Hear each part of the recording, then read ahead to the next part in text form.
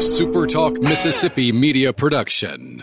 You're listening to Sports Talk Mississippi On Demand, presented by Pearl River Resort. Escape to Choctaw, Mississippi and enjoy world-class gaming, the Dancing Rabbit Golf Club, and Geyser Falls Water Park. Escape to Pearl River Resort. To the junction, in the Grove, and to the top. This is Sports Talk Mississippi. On your radio and in the game, right here on Super Talk Mississippi.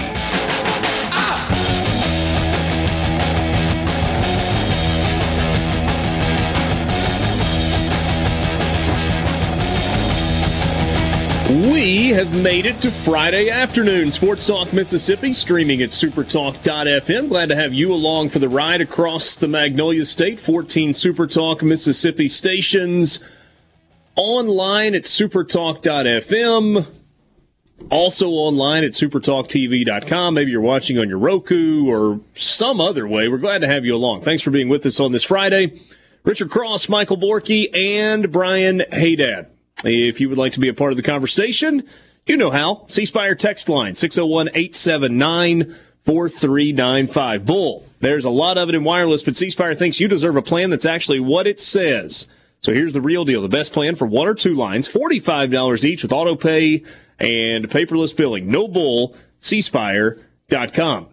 Bunch to get to with you this afternoon. Of course, we've got the Masters going on. We'll take a look at the leaderboard in just a moment. Luke Johnson will join us. We'll talk a little Southern Miss football with him.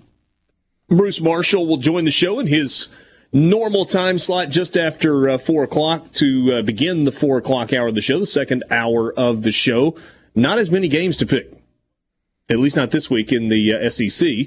We've got a big high school football discussion coming your way for the last half of the 4 o'clock hour with Stephen Gagliano and Will East. Several playoff games with forfeits because of COVID positives or contact tracing. And so you've got teams advancing in the playoffs without even playing a game. And that's happening in a bunch of places all over the state of Mississippi. Guys, what's up? Still having a good laugh to myself after reading some quotes that now Senator Tommy Tuberville gave to a local publication in Alabama yesterday. Oh, about the three branches of government? Yeah, the House, coach, the Senate, and the what? What was the third? The House, the Senate, and the executive? So he got the executive right, but apparently the House and the Senate are the other two branches of the government. Mr. Tuberville apparently has never heard of the Supreme Court. Could have been worse. He could have said offense, defense, and special teams. that would have been a better answer than the one he gave. And then he doesn't really have much of a grasp on World War II history either. So it's almost like electing a football coach to public office has its drawbacks. Yeah, he's going to have advisors. He's going to have advisors helping him with policy decisions and whatnot. That's kind of something that you should just know, though. You know, I was having this conversation with my wife. I mean, how many advisors can you give an idiot? I mean, if you're an idiot, it doesn't matter who's advising you. You just do whatever the hell you want. They're just going to tell him how to vote. I mean, do we really think that Tommy Tuberville is going to be introducing just a ton of bills? I hope he does. I hope he does at least one. And he'll call it the wheel route. Oh, me. As an ode to the late, great Alex Trebek, these three branches of the government make up our whatever system. What are the House, the Senate, and the executive? No. No. That is incorrect. That's incorrect, Mr. Connery. You receive no points, and may God have mercy on your soul. Oh, man. Tommy. Old Pine Box Tommy. Good to be with you this afternoon. Hey, Dad, what's up? What are you going to do this weekend? I don't know. Yeah? Don't really have any plans. So. Well, I mean, you would have been working, but we've known for a while now that was not going to. Does it not feel like an eternity ago when Mississippi State Auburn was postponed?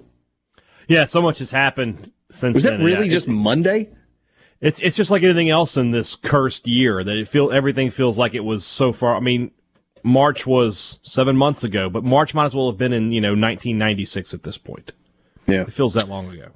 I believe we are at 15 games that have been either postponed or canceled this weekend. Here they are. ULM, Arkansas State, postponed. Utah, UCLA, announced today, canceled. Cal, Arizona State, announced today, canceled. Although there's been some discussion, I don't know how realistic this is, but some discussion in the Pac-12 about the possibility of UCLA and Cal playing each other. I mean, you just say, hey, yeah, zero prep time, you just do you. Like, you hear coaches sometimes say, we're not going to worry about the opponent, we're just going to worry about us. You just go out and play your style, and preparation, who needs that? It's kind of like going into high school games. So for us in South Carolina, you had to give your opponent, and so we played 4A, which was the highest there at the time. They've since expanded it, but we played in what was called the Big 16. And so we had the opportunity to have like people film our games, and it was pretty professionally done. You had to give your opponent 3 games of your choosing to study on film. So the last few games of the year, we had coaches like going through to see what we gave in some games and others and hand-picking what games you sent your opponent for them to watch film on you.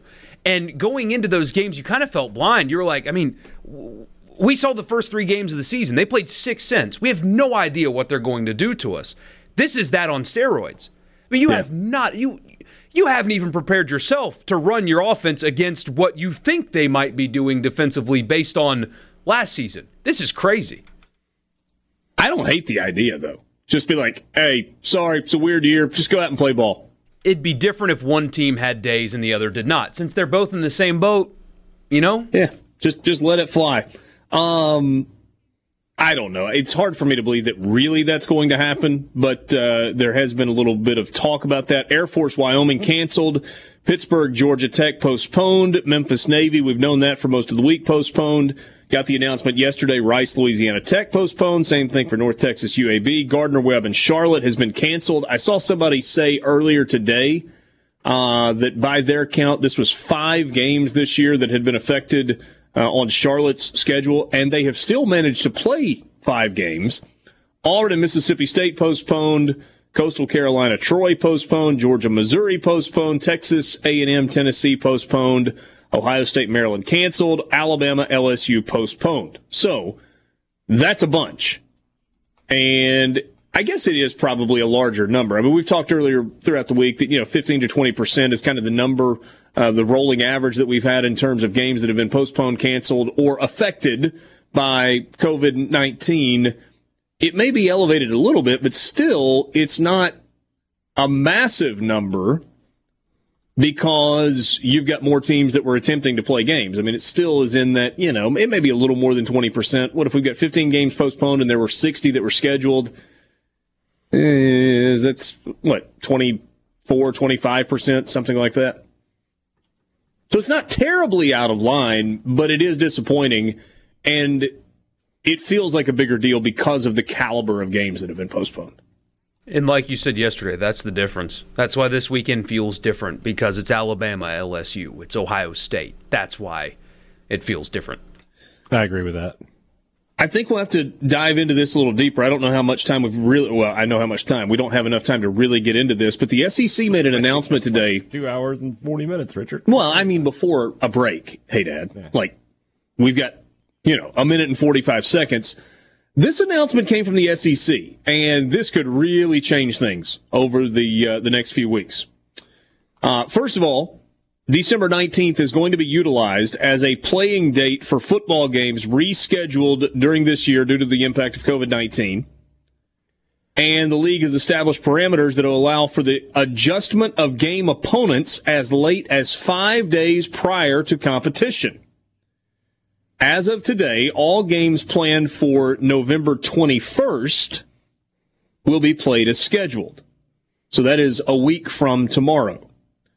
All games currently scheduled to be played after November 21st are subject to weekly evaluation in order to reschedule games that have been postponed during the season.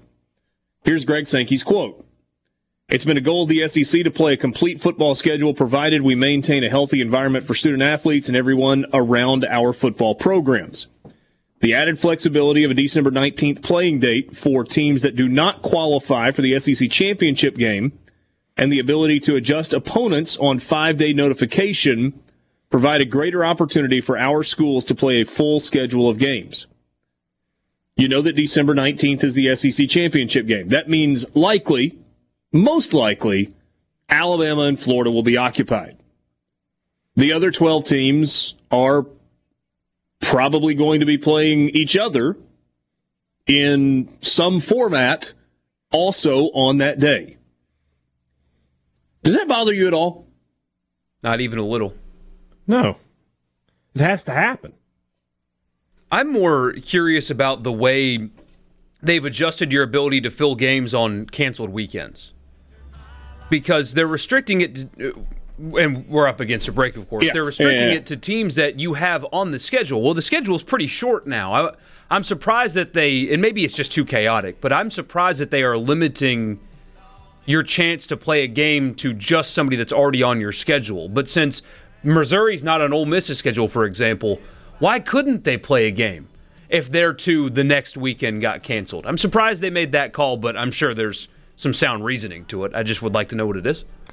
So the conference office may revise the weekly football schedule up to 9 Eastern, 8 Central on the Monday prior to Saturday games for the purpose of maximizing the number of games played. The games subject to rescheduling would only be those on a team's original schedule and against opponent that a team has not yet played. So you're not going to get any repeat games, and it's got to be somebody who was already on your schedule. Sports Talk Mississippi will be back. Sports Talk Mississippi with you, streaming at supertalk.fm. Richard Cross, Michael Borky, and Brian Haydad, thank you for being with us on this Friday afternoon. Good to have you along for the ride. I was just trying to make this make sense on the schedule. So, Ole Miss at Texas A&M next weekend. So the Rebels have played 6, and they will have played 7 games after tomorrow.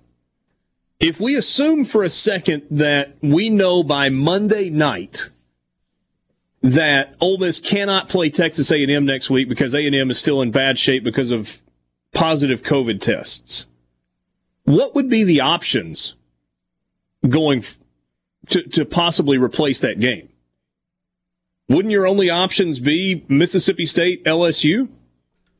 Yeah. Am I reading that part of it right? That's how it reads to me, is that you can only replace games with ones that you have on your schedule. And I think the motivation behind that is to open up a space later on for your postponed game to avoid having to extend beyond the 19th of December. Basically, flip-flopping games. I think that's what's going on here. That would only work if Mississippi State can't play Georgia next weekend, and I don't know who LSU play. I think it's Arkansas. I could be wrong. So unless those games are canceled, it's sort of pointless. Unless we're missing something in this, that maybe there's not enough clarity in that announcement. You know, if for example, but based on the way that announcement from the SEC reads, this doesn't work. But if, for example, Ole Miss couldn't play at Texas A&M and Tennessee couldn't play at Auburn, let's just say because Auburn wasn't able to go, then why couldn't Ole Miss and Tennessee play each other next weekend? It's a great Seems like question. that would make sense. That I want, and you know, they'll never get it. I would love to hear an explanation for why not. Why not? I mean, Ole Miss and Tennessee aren't going to the SEC championship, so you don't have to worry about the integrity of your competition. These guys got to get games in.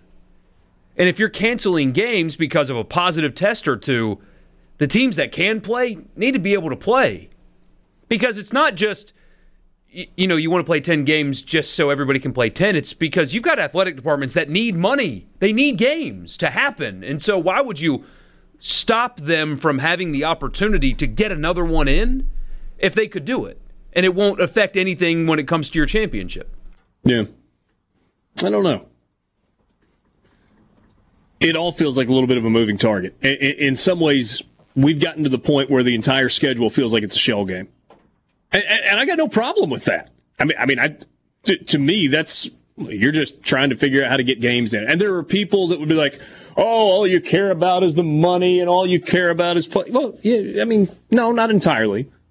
But you got a bunch of players who have put in a lot of work and who have done their dead level best to stay healthy, to do the right things, to come back from COVID in a really, really weird year. And just going with the, well, all you're trying to do is make money argument, and we touched on this yesterday, doesn't make sense to me. Because those young men, or young women if you're talking about other sports as well, they've sacrificed a lot this year to make this season happen. And some of them have done it because they think it's the right thing to do. Some of them have done it because they like being part of a team. Some of them have done it because they love football. Some of them have done it because they think they need to because they have a scholarship and they're paying to be, whatever the reasons. They've sacrificed a lot. And I think you got to do everything you can to give them the opportunity to play as many games as possible. And if you think that's disingenuous, I can't help you. I'm being real. I guarantee if you poll those guys in the Ole Miss football locker room, hey, you've gotten 6 games into the year, you're playing a little bit better. Do you want us to do everything we possibly can to get you 4 more games to finish out this 10-game season? And maybe there's some sort of a postseason, or maybe there's not, whatever. Or would you rather us just shut it down at this point? Man, I bet you would be somewhere between 95 and 100% that say, heck no, we don't want to shut it down. What would be the point in what we've done since mid-July? What would be the point in having done all of this if we were just going to get half or 3/4 of the way through and say, you know what, it's kind of gotten hard, screw it? I think the league and the individual schools owe it to their players who've worked really hard and have sacrificed a lot to get this season in, to do everything they can to finish the season or get as close as they possibly can.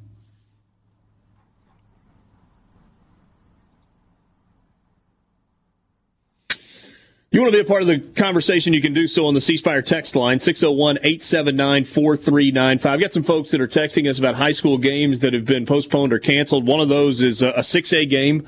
Warren Central is going to advance to the second round of the playoffs. Tupelo finishes their season at 6-5.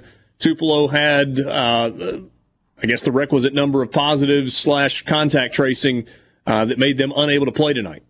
And so that game's not going to happen. And that is the case with some other games as well. We're going to get into that fully with Will East and Stephen Gagliano a little bit later this afternoon. Again, as I said, the C Spire text line is open if you want to join the conversation along those lines. Hey, we need to do this. We haven't looked at it yet. Masters leaderboard. A lot going on at Augusta. And by the way, they've only got about an hour left to play. Yeah, but they've done some really nice catching up, though. I mean, so they'll have to play some tomorrow, but tomorrow and Sunday won't be affected. That's great. Yeah. And the forecast has just turned into glorious. I mean, it's 78 degrees and sunny with a little breeze out of the north at Augusta. I mean, that is absolutely spectacular. Currently, tied atop the leaderboard, Abraham Answer, 9 under par. On the heels of shooting 68 yesterday, he followed it up with a 67. That's some pretty good playing. Cameron Smith is 9 under. 67-68 for his first 2 rounds. Justin Thomas, 9 under. Shot 3 under today. He's gone 66-69 in his first 2 rounds. Dustin Johnson, 9 under in the clubhouse. Both rounds complete. 65, followed by a 70. Then you got 2 guys at 8 under par. Patrick Cantlay, who shot a 6 under 66 today. He's at 8 under. Sung J M, good playing, finishing his round from yesterday with a 66, following it up with a 70. He's at 8 under par. I'm done. I'm completely done laughing at, picking apart, poking fun at Brian Haydad for any pick that he makes with regard to the Masters. You're about to say just the Masters. on the Masters. Danny Willett won the tournament in 2016. He's missed the last 3 cuts. He's currently 2 shots off the lead after going 71-66. Nice you don't pick, win the hey, Masters, Dad. and you don't win the Masters and then miss 4 cuts in a row. Doesn't happen. Tommy Fleetwood's at 7 under. Justin Rose is at 7 under. C.T. Pan is on the golf course at 7 under. Paul Casey is at 7 under after shooting 65 yesterday, even on his round.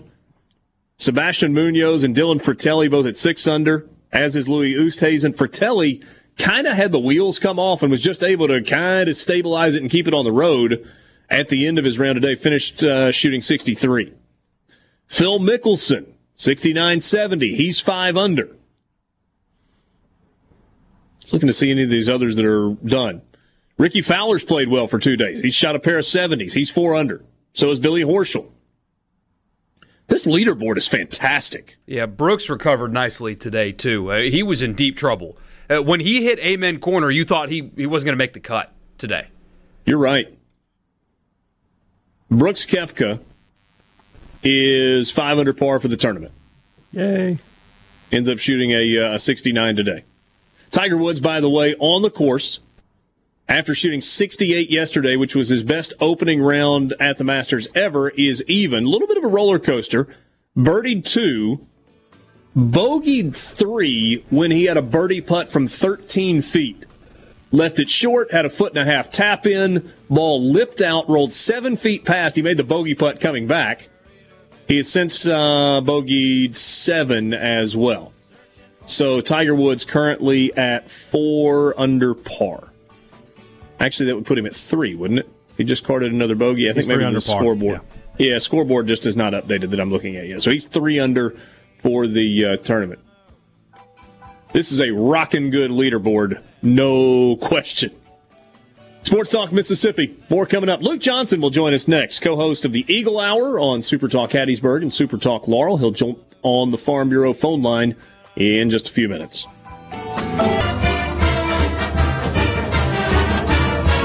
I'm wondering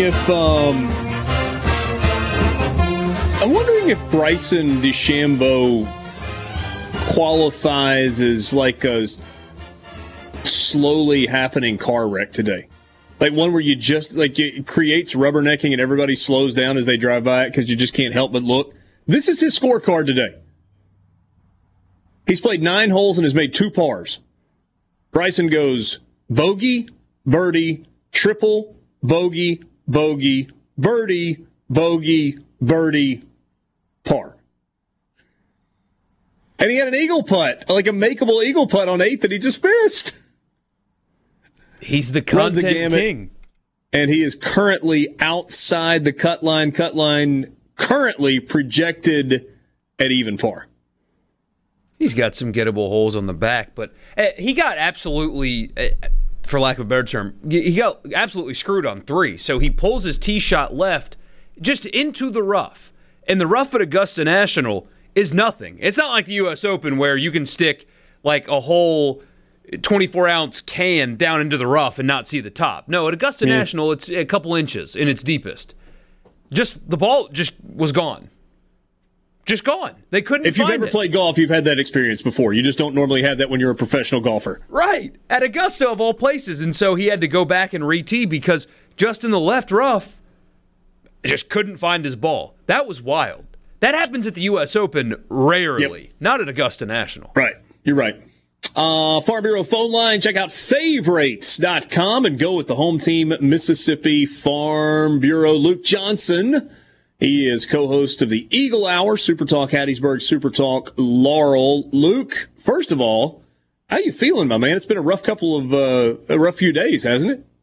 Yeah, I was going to tell y'all that I've been feeling like DeChambeau hit me in the head with a 300 clubhead speed swing. But, yeah, I'm thankful, man. It's been a lot better today. My wife and I tested positive late last week for COVID, and I'm telling y'all out there, people listening, you better listen to Dr. Dobbs. You may be blessed and be asymptomatic or not hit you, but man, it's early part of this week, last weekend. It got rough, guys, and thankfully feeling better today, able to walk outside and kind of just try to get my life back. But man, it's been a rough week. But watching the Masters today, sure good medicine for me. Yeah, I'm with you on that. I don't mean this any way other than, you're my buddy, so I can say this. You kind of still sound like crap. Well, if you would, there may be parts of this phone call where I go dark for just 2 seconds because I'm hacking my lungs up. But yeah, it's one of those things, man. Early in the week, I was running 103 fever, and you get nauseous and you lose your appetite, and you can't walk, very, very far. You just get tired and have to sit down. So, I mean, this is not just another quote case of the flu. So, people need to be smart, continually to be smart, love your neighbor, and do what you need to do. But my wife, she had a little milder case, but she gets Trooper of the Week, man. She's a nurse anyway, but she was fighting COVID and taking care of me. So, it's been an adventuresome week at the Johnson house. Well, all kidding aside, I am glad that you're feeling a little bit better. I know it's knocked you back. You and I have texted a little bit, and feel bad for you. But glad you're on the mend, and hope you get back to 100% soon. Southern Miss football, what's going on, man? Oh, it's 2020. Yeah, it's you get a win last week, a win that you expected to get, but at the same time, you don't take anything for granted. 2020, and everything's okay. And it's one of those things where it seems like 2020 has been one of those years you take one step forward and you get kneecapped and crawl 5 steps back. And yesterday the news comes out Jack Abraham has opted out for the rest of the season, and there's kind of a little to unpack there. I guess one of the things that's kind of eye-raising to Southern Miss fans is why make that announcement now and why make that announcement on a Thursday? Jack was supposed to play this week, and with those assumptions, people assume that he got the majority of the snaps because he didn't play last week. And when you make that announcement on a Thursday, you didn't give Trey Lowe any time to get ready. Tate Watley's out again this week, and I think it's just kind of frustrating for Southern Miss fans, and I'm sure it's frustrating for other people too. If you're going to make that announcement, do it in the first part of the week. But it happens on a Thursday, and Trey Lowe will start for the Eagles Saturday. It's just kind of perplexing, and it's just another one of those 2020 Southern Miss football deals. So, what was the rationale? Was there information out there as to why Jack Abraham ultimately decided to make this decision? And I guess secondarily, forgive me for asking 2 questions at once, does this mean his career as quarterback at Southern Miss is over? I mean, I would think so. When you say the word opt out, I mean, opt out is not like, I'm sitting out. Opt out, or I'm just not going to play because I don't want to get hurt or whatever. I mean, opt out is like, see you guys later. I mean, that's the way that I take it. And the way that we had a guy I play with, Mickey D'Angelo, and he's the OC now at Gulfport High School. He was forced to stop playing because he had concussions. And he went and played golf for Southern Miss. And, man, he missed hanging out with the football guys so much. He asked Coach Bauer if he could come back and just be like a student coach. So he quit the golf team, came back and played and was just with us. And we loved him for it. We understood he had to protect his body, but, man, he wanted to be with us. And that's just not the vibe that I'm getting right now. And I'm not here to throw Jack under the bus. I'm just saying the vibe when you say you're opting out, like you're walking away from the football team. And so for a senior quarterback to do that, and that's just kind of it's the word I'll use is perplexing. So I don't see a scenario where, Jack Abraham comes back. I mean, I don't, it depends on how many guys in that locker room are still around next year, but it's one thing if you want to protect your body, that's fine. Well, then stick around and at least, help in other ways for the guys. But man, opt out means like, the way that I interpret that is that, you're gone. And so I just don't see a scenario where he comes back. Yeah. How concerned, Luke, are you with the way this season has gone, with guys that have left the program, opted out, quit, change their minds, however you want to describe it. In addition to the fact that there have been 3 head coaches, that there are some cultural issues that are really going to have to be cleaned up, and there's almost just going to be like a start from scratch mantra with whoever ends up being the new head coach. Yeah, I mean, I think that's a given. I think that's the big thing, is that whoever comes in is just going to say, hey, you're in or you're out. And I think there's a right way to do that. I think there's a wrong way to do that. And so that, I'm sure Jeremy McClain will be asking that question. What I was concerned about most, Richard, was the more stones that fall in the negative category, how desirable does this job become, or less desirable does it become? I still think there's great interest for the job, so I'm not concerned about that. What I'm most concerned about right now is how much of, quote, the portal is going to come in. Like, are sharks circling the water right now? Or, are there going to be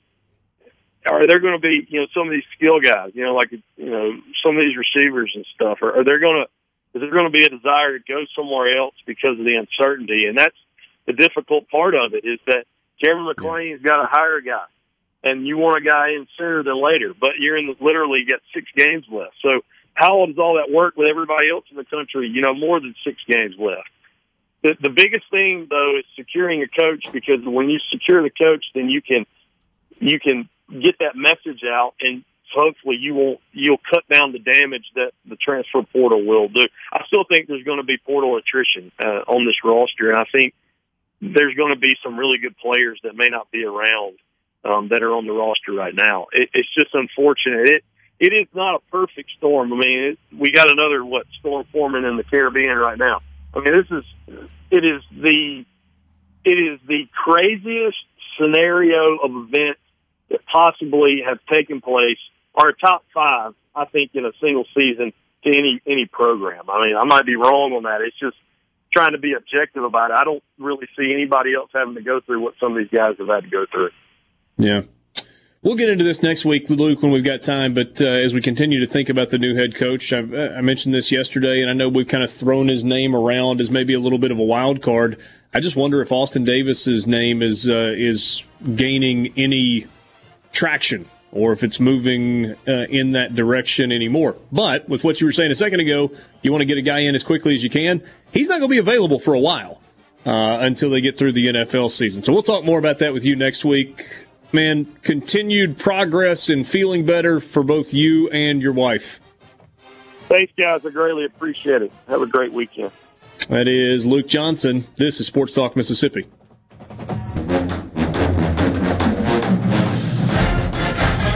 I think I'm the one that's got to wear the L for last night and for yesterday's Pearl River Resort pick of the day. But since Borky was on board, at least generally speaking, the Fade Borky thing is still rolling. Is this the guy that antagonizes you constantly? Yeah, it's bizarre. So I suck at my job, I suck at picks, but yet 6 days a week for 17 hours, this guy listens to me. It's amazing. I wish we had a name.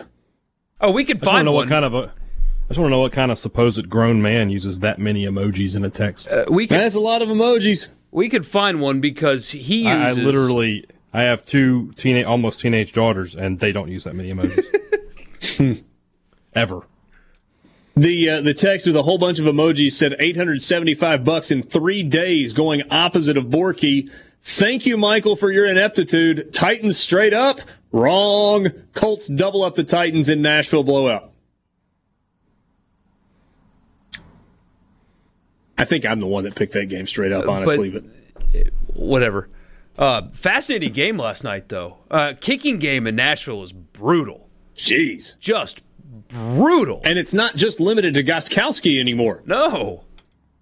Apparently the Gostkowski illness is rubbing off on the punter, who had a 17-yard punt, and then he had one blocked where he took like 14 steps before trying to get it off. There was an easy touchdown. And we're night for kickers in the world of football last night. I think it was the Boise State, Colorado State. Boise State returned 3 different block kicks for touchdowns. 2 field goals. Yep. I mean, What is going on? It's not even Halloween. No full moon. Just it wasn't Friday. kickers. Today's Friday the 13th. That was when did Thursday the 12th become a problem? I don't know. Going to bed last night, I was lying down with Obi. He goes, tomorrow's the unlucky day. I was like, I don't believe in that crap. He said, well, next Friday's the lucky day. I said, really? He said, yeah, November 20th. That's lucky. I said, really? He's like, I just made that up. Okay, buddy. That's funny. I don't know why it is, but it's funny. It's funny. That hit me the exact same way. Hey, Dad, I just kind of laughed. I was like, that's pretty funny, bud. You know, good. how the 8-year-old mind works. I said, how did you know tomorrow was Friday the 13th? I said, that's not unlucky. He said, Ava Montgomery said it was. Okay. So his sister was putting the voodoo on him before bed last night. Mike in Oxford says that punter was a FedEx driver less than a week ago. Well, I hope he just took some vacation days because he may be a FedEx driver again next week. I hope there's not like a serious backstory that I'm making light of. No, that's real. The story about him is fascinating. He was not an NFL kicker a couple weeks ago. And again, probably not going to be a couple of weeks from now, is he? That was an audition that did not go very well. Yeah. I told you about Philip Rivers' arm angle. I mean, I don't know how. He still zips it, though, It's Borky. crazy. So the deep ball has obviously lost some of its juice because he's getting older and it's going to lose some of its juice. But that little three-quarter sidearm thing that he does, I don't know how it doesn't get batted down at the line of scrimmage every time he throws. But it doesn't, and it's still working. Crafty veteran. Seriously. He's fun to watch. For those guys. There's something about him. I don't. Maybe the Southern accent when he's changing things up at the line of scrimmage that you hear through your TV, or the weird arm angle, or apparently he's the best crap talker in the NFL. Like, it's nonstop. That Philip Rivers is constantly running his mouth on the field. Does he still wear the bowling? Yeah, he does. That's his thing, with his 17 kids and counting. But is there another one on the way? There's at least 9. Did you see they did a graphic? They put Philip Rivers, an animation of Philip Rivers next to an animation of Aaron Rodgers next to an animation of Patrick Mahomes, and the stat was number of children, and it was 900.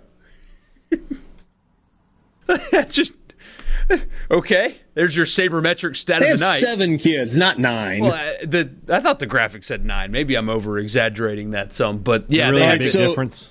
Yeah, I mean, Yeah, it's fair enough. So, together since 7th grade, married after their freshman years in college. I'm not going to read all these things.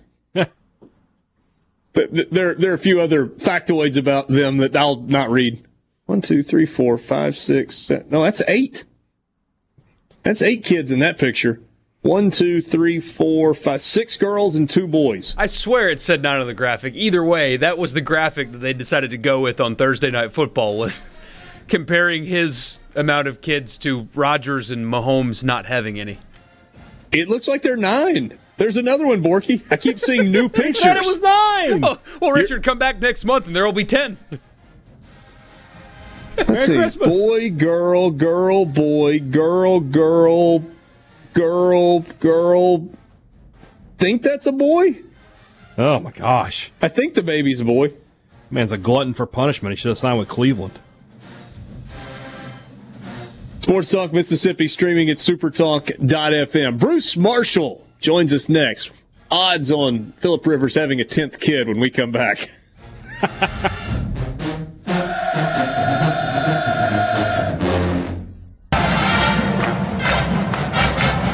Back with you, Sports Talk Mississippi, streaming at supertalk.fm.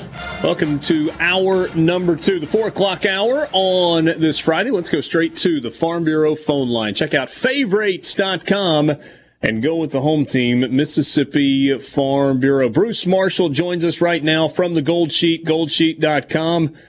Kind of a weird week in terms of the college football landscape, Bruce. Yeah, that's you can say that again, Rich. I'm hearing now the Pac-12. They just canceled a couple more games today, and on the fly, apparently, they're making one of these up on Sunday morning. UCLA and Cal, I guess, are going to play at the Rose Bowl. Remember, it was UCLA supposed to play Utah this week, and that one's been canceled. And then Cal canceled again with Arizona State with Herm Edwards coming down with the COVID. But they're on the fly. I guess Cal and UCLA play on Saturday. And for a minute there, I thought the only SEC game left might be Vanderbilt and Kentucky. But there's a couple more going on. But I guess CBS will be not televising anything tomorrow. Crazy week, but a crazy year. I guess that's par for the course. They'll be televising something. It's just not going to be college football. I think they'll get a lot of eyeballs on the Masters, maybe more so than they would have otherwise. Yeah. So that the Cal UCLA thing is going to happen? Apparently so. I know. I was just doing the show with Brett and Dave Voloshin up in Memphis, and that was like breaking news at the end of their show about 20 minutes ago, my segment with them. So I had heard they were thinking about that, but apparently that is a go now, at least from what Dave and Brett tell me. Well, interesting stuff. I am curious from a handicapping standpoint, what in the world do you do with a game like that where neither team has really had time to prepare for the other? It's just, hey, it's Friday, let's play Sunday. Go, boys. I know, like a sandlot game. Well, because it's UCLA, for me, it's an easy call. I'm just going against UCLA every week. I don't care who they're playing this week, so I'll give Cal a vote. But this was supposed to be a pretty good Cal team this year. You know, they had their first game postponed against Washington. And, heck, the way they were going, they might have been 0-0 and still gotten a bowl bid this year. I think Cal's still a team to watch, and we'll see what goes Sunday. But, yeah, this is unique to be to say it mildly. So we do have 3 SEC games that are being played, and all 3 of them are double-digit point spreads. Let's start with one tomorrow night in Oxford. South Carolina is at Ole Miss. Ole Miss did not play last weekend. It was their first open day of the season. Last time we saw them, played pretty well at Vanderbilt. And I keep putting the caveat on this. Yes, we know it's a bad Vanderbilt team, but Ole Miss did play well offensively, especially South Carolina. Just got boat raced at home last week against Texas A&M. Ole Miss a 12-point favorite in this game. Yeah, and this Saturday's Jimmy Sexton game of the week. Ole Miss and South Carolina with a couple of his clients going. A couple of interesting stats here. I know Lane looks like he might be getting this thing in the right direction with the Rebels, but they are still only 4-16. What's straight up their last 20 at Vaught Hemingway against the SEC. So this is going to be sort of a challenge in that regard. South Carolina, yeah, it has gone sideways on the Gamecocks here. They can't really play from behind, and that was, the LSU game and last week against A&M, they fell too far behind. Colin Hill started to make some mistakes. The Colorado State transfer at quarterback Helinski had to come in the game last week late. I'm not sure what Will's going to do tomorrow, but I think this game's going to be a little slower pace because we know Lane, Ole Miss isn't just throwing on every down. They run a lot. That's a pretty good offensive line. I think the game moves a little faster, and that total has me interested. 70.5 looks too high, Rich. I think this thing goes well under that.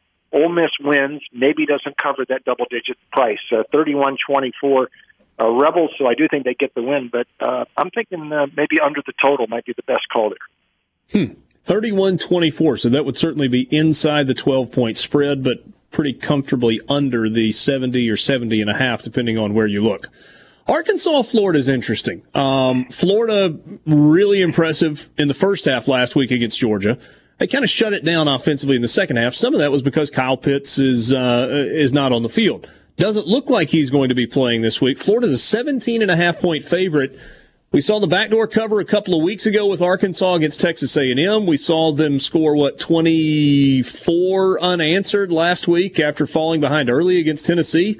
Arkansas just competitive every time they step on the field. What do we do here? I think we keep going with them, Rich. They've covered every single point spread this year. And even though Sam Pittman probably won't be there tomorrow, he has got the COVID too, but It's not, I think he's asymptomatic, but Barry Odom, I guess, will be the interim tomorrow, and this is why you get a couple, top flight coordinators. Barry's been a head coach, and he had coached against Florida the last several years too with Mizzou. So I think we'll give Arkansas. I don't think things will change much tomorrow. A couple other notes: Felipe Franks, here he is against his old team, moved from Gainesville to Fayetteville. He has picked up.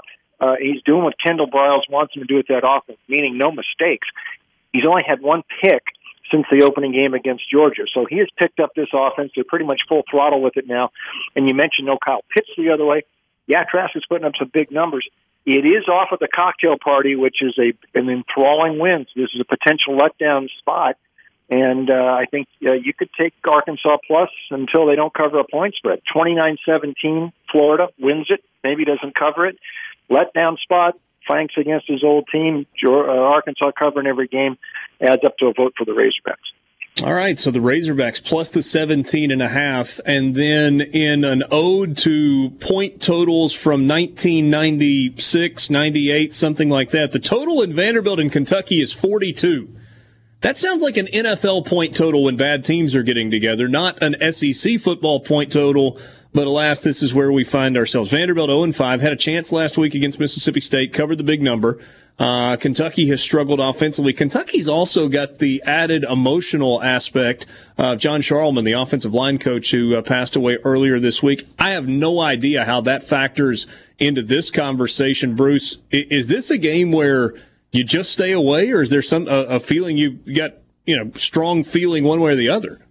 Well, I had a pretty strong feeling in this game. The unfortunate news was Shulman, who had been ill for quite a while, and we know that it hurt the team.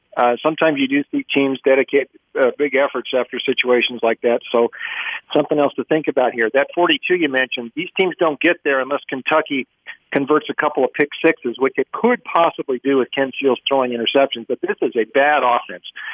There is no way Kentucky should be laying 17 to anybody right now. And this is all my only worry, as opposed to that Mississippi State game last week, is that Kentucky's defense is more liable to score touchdowns, I think, than Mississippi State. But Vanderbilt's getting a little better. They outgained Mississippi State about 2-1 last week. I don't think it matters who's at quarterback for Kentucky. We talk about, Wilson. Yeah, 2 years ago they won 10 games with him. Well, they had Benny Snell 2 years ago, and they were doing some direct snaps to Benny in 2018. Last year, Bowden was doing everything Benny did 2 years ago. So this year they don't have either of them. It's Wilson or it's Gatewood, who really looks mechanical out there, and now you know why he didn't cut it at Auburn. He just doesn't look that good. Vandy stays within this number unless Ken Seals throws a couple of pick sixes. 20-13, Kentucky, our score forecast, so we're still going under that 42. And 2 weeks in a row voting for Vanderbilt. Bite my tongue, but that's what I see. Yeah, you said last week you're never gonna say that again, and now here we are 2 weeks in a row. You're right back on that train. It's 2020. Strange things happening this year.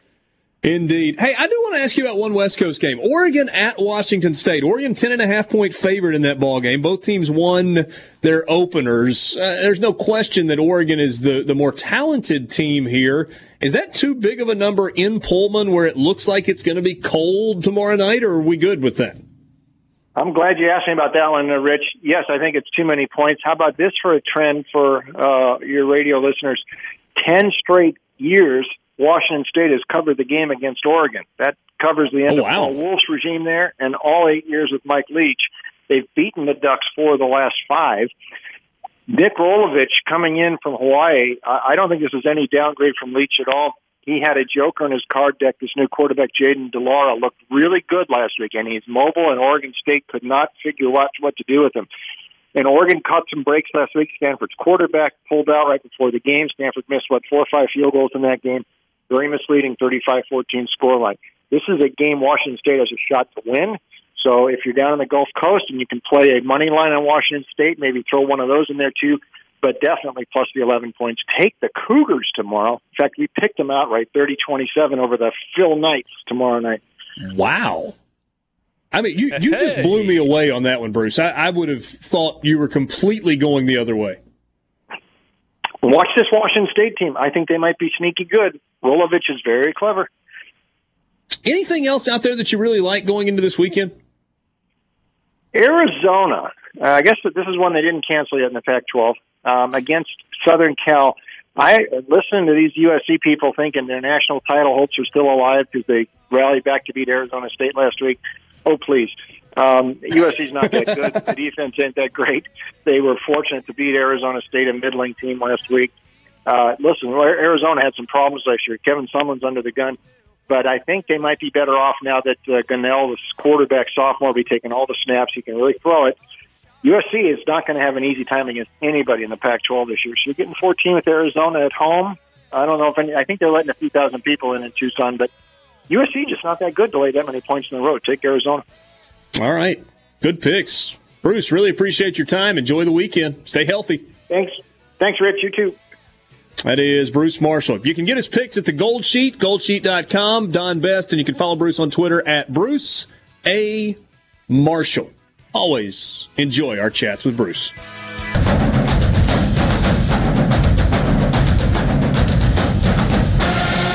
Sports Talk Mississippi streaming at supertalk.fm. Borky, you played golf growing up. Do you remember those summertime while you were in high school, summers during college, rounds of golf, where you were the last group on the course or the next to last group on the course, and it really was too dark to still be playing, but you and the guys you were playing with agreed to, let's squeeze one more in?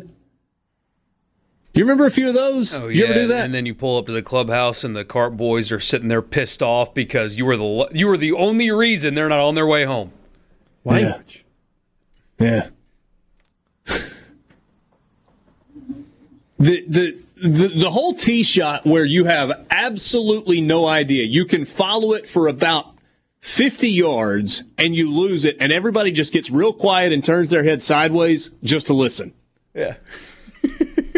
Well, it didn't hit anything. Yeah. Oh, I hit that one good.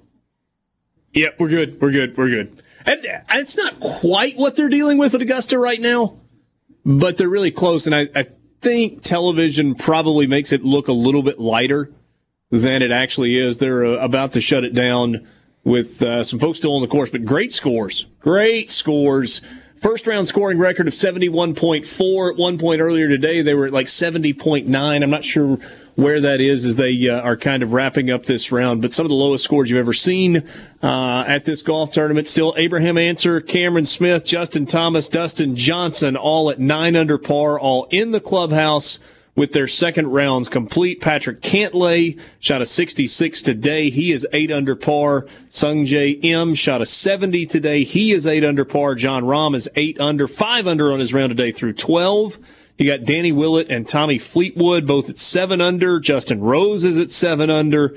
CT Pan at 7 under still on the course. Same thing for Hideki Matsuyama. Attaboy, hey, Dad.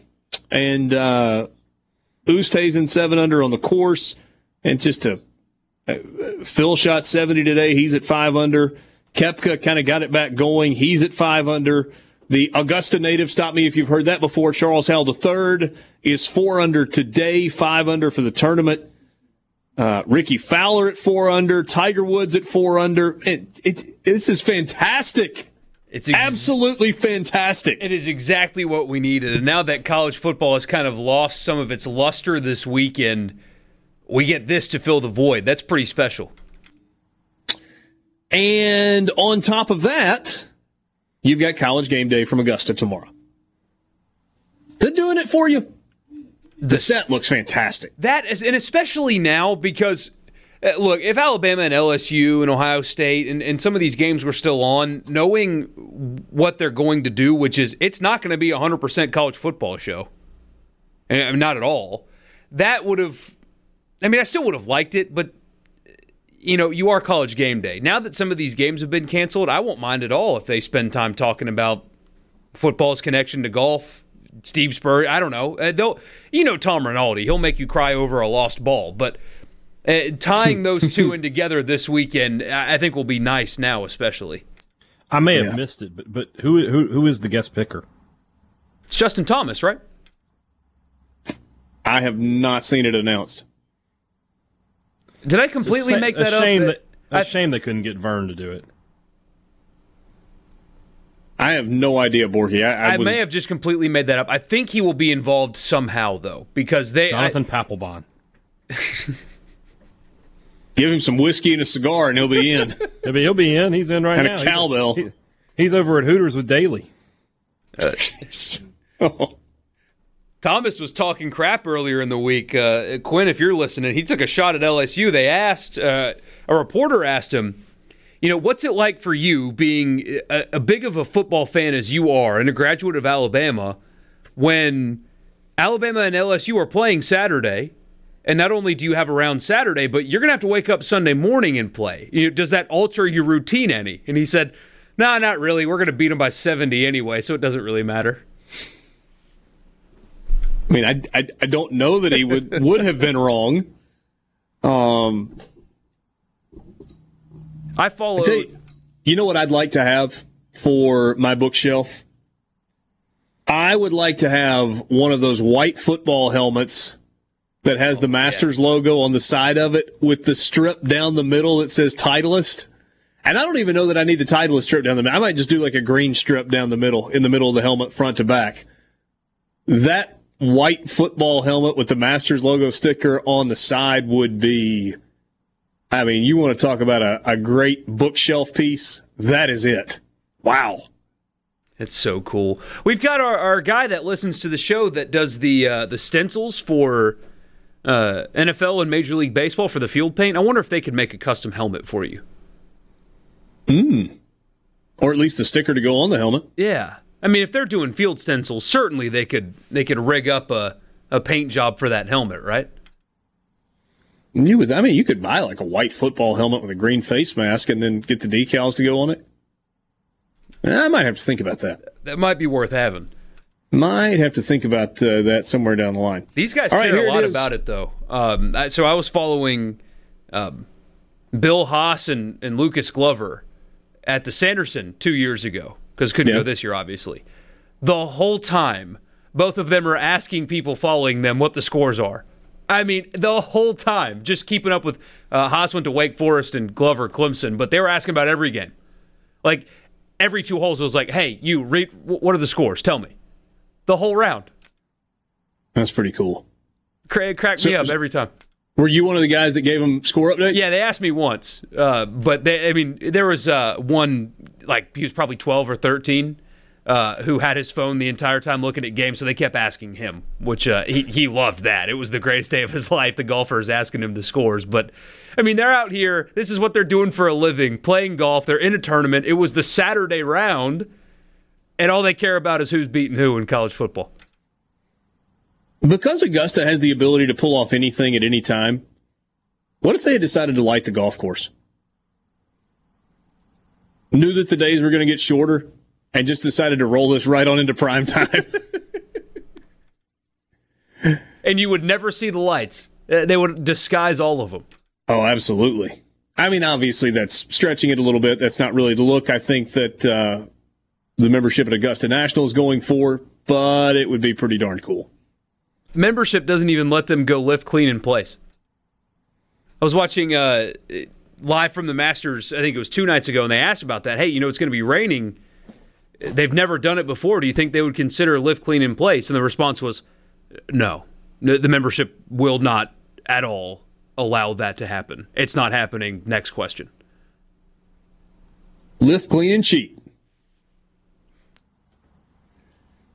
Here it is officially. Just hours after the Pac-12 canceled separate games involving California and UCLA, the conference announced the teams will play each other Sunday at the Rose Bowl.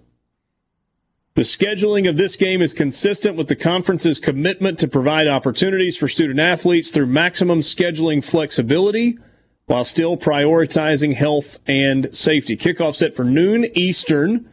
Game televised on FS1. Cal was originally scheduled to play Arizona State. UCLA was supposed to host Utah. Those games were canceled due to positive COVID-19 and related contact tracing for the other two teams.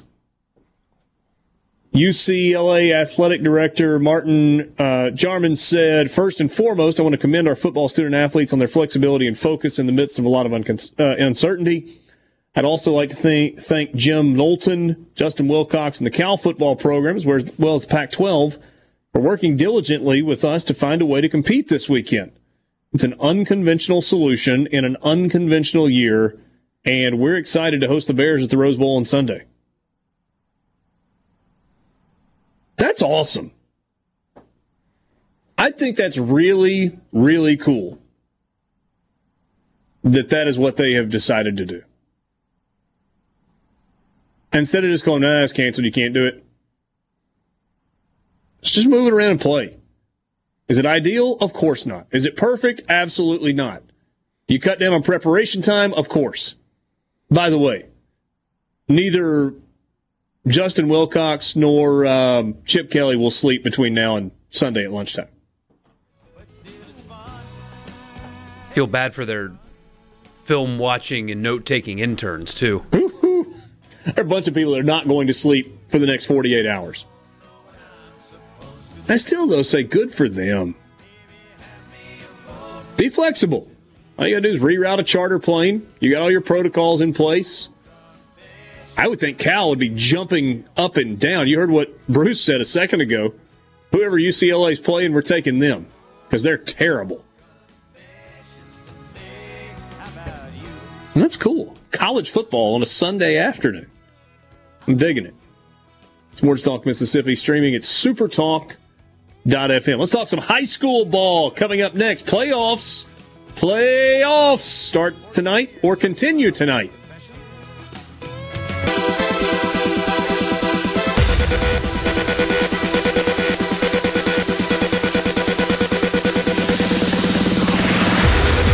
Sports Talk Mississippi with you, streaming at supertalk.fm. Richard Cross, Michael Borky, Brian Haydad, Friday afternoon. Thanks for being with us. Time for us to talk a little high school football. Will East and Stephen Gagliano join us right now, and we finish up with Sports Talk Mississippi at 6 o'clock. The high school football preview show will come your way. It is a playoffs edition of the preview show, and then later this evening from 10 until 11:30, the Mississippi Farm Bureau Insurance Company's high school scoreboard show, full wrap-up of games. All right, guys, let's start with St. Aloysius. Hey, Dad wants us to dive in and begin there, and then we'll go to the rest of the games. We're talking hoops here? What's going on? Their run came to an end, unfortunately, in the first round. It was a heroic run to the first round of the playoffs, but sadly, the Flash's season ended in a flash in the playoffs. They are doing really well at taking inventory, though. The inventory list is going excellent.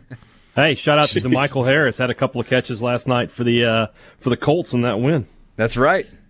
There you go. All right, guys, let's kind of do the negative part of this first, and then we'll get into the fun part, which is talking about the games. We've got several games across the state of Mississippi that have been announced as forfeits, meaning one team will advance, the other team's season is done because of COVID. We know for sure, or at least I know for sure, Tupelo made that announcement earlier today. They were having to forfeit their game earlier this week.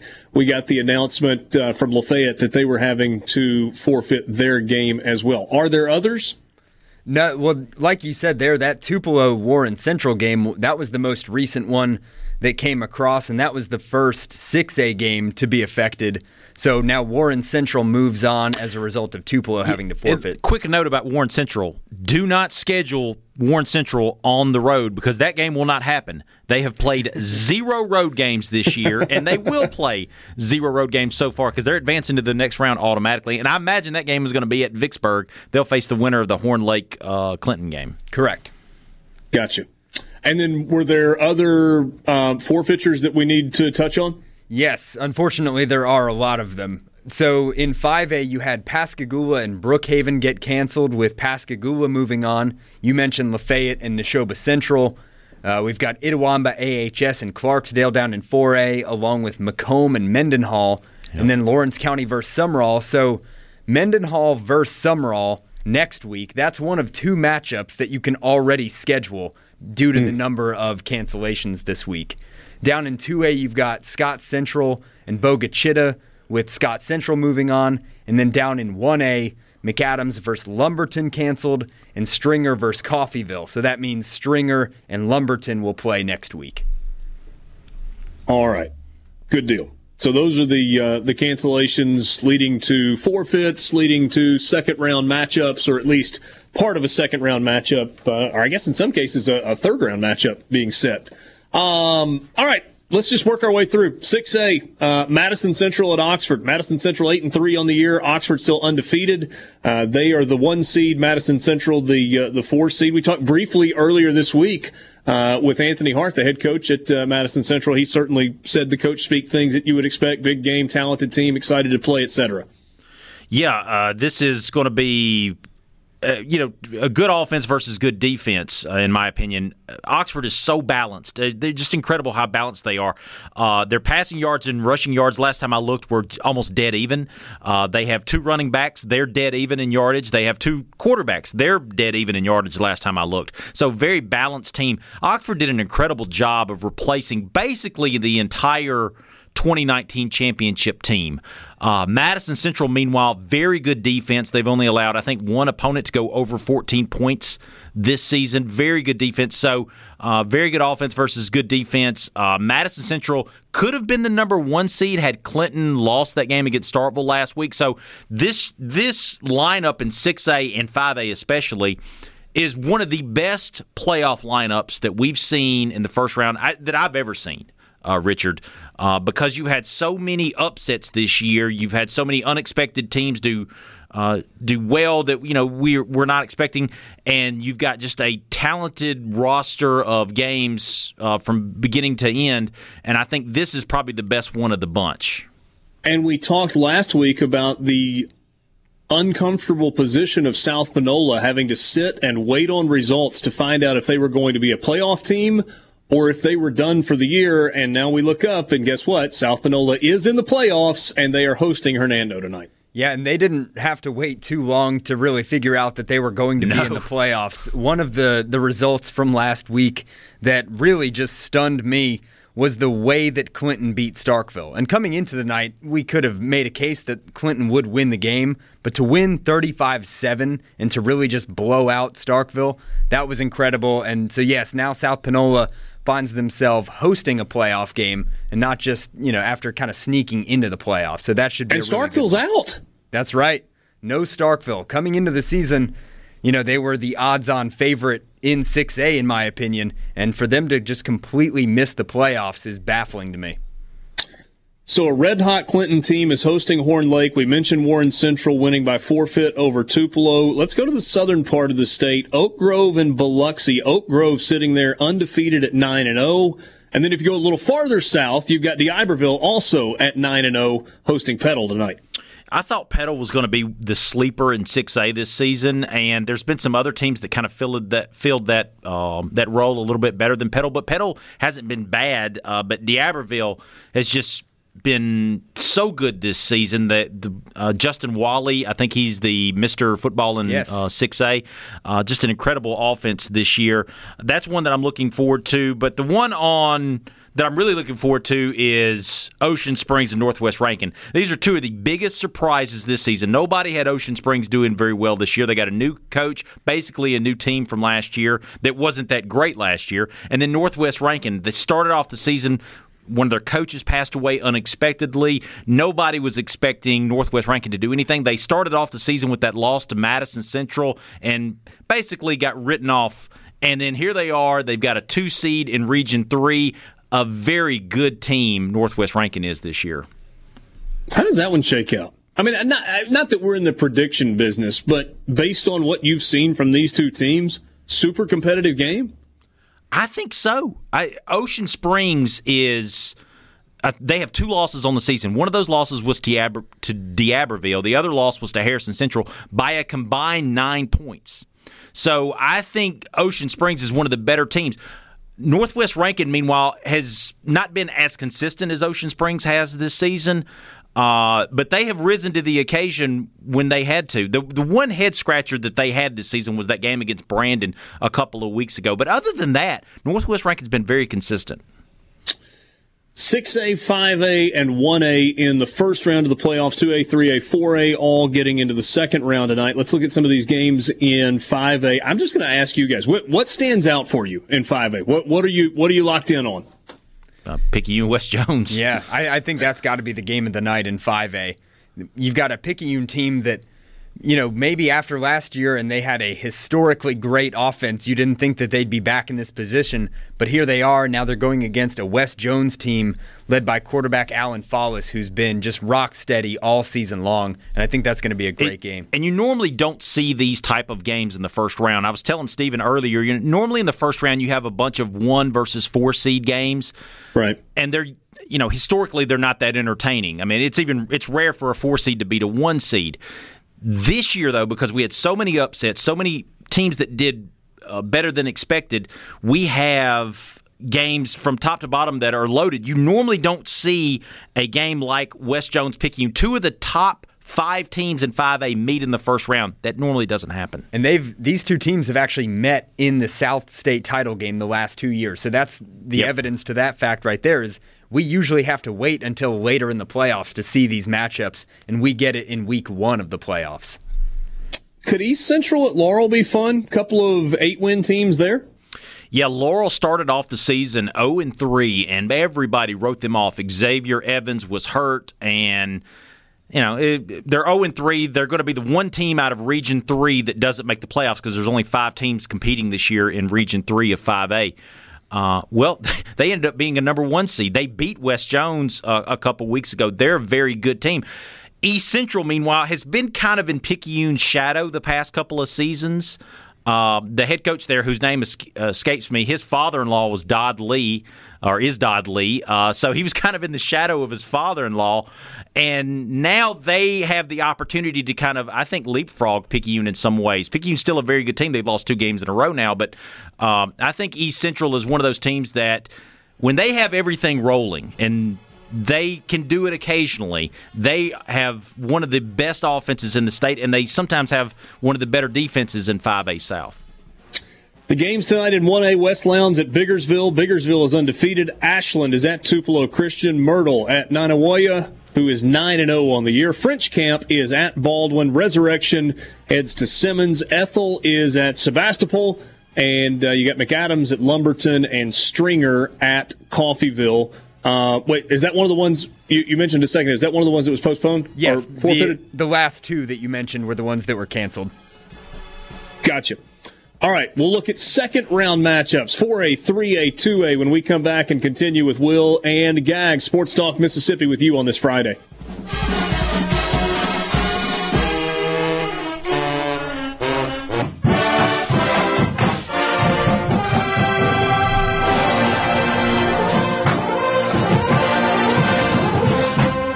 Don't forget the C Spire text line is open to you, 601-879-4395. Be honest, you know your business deserves better, so get better with the C Spire Business Internet and Phone Bundle backed by real support.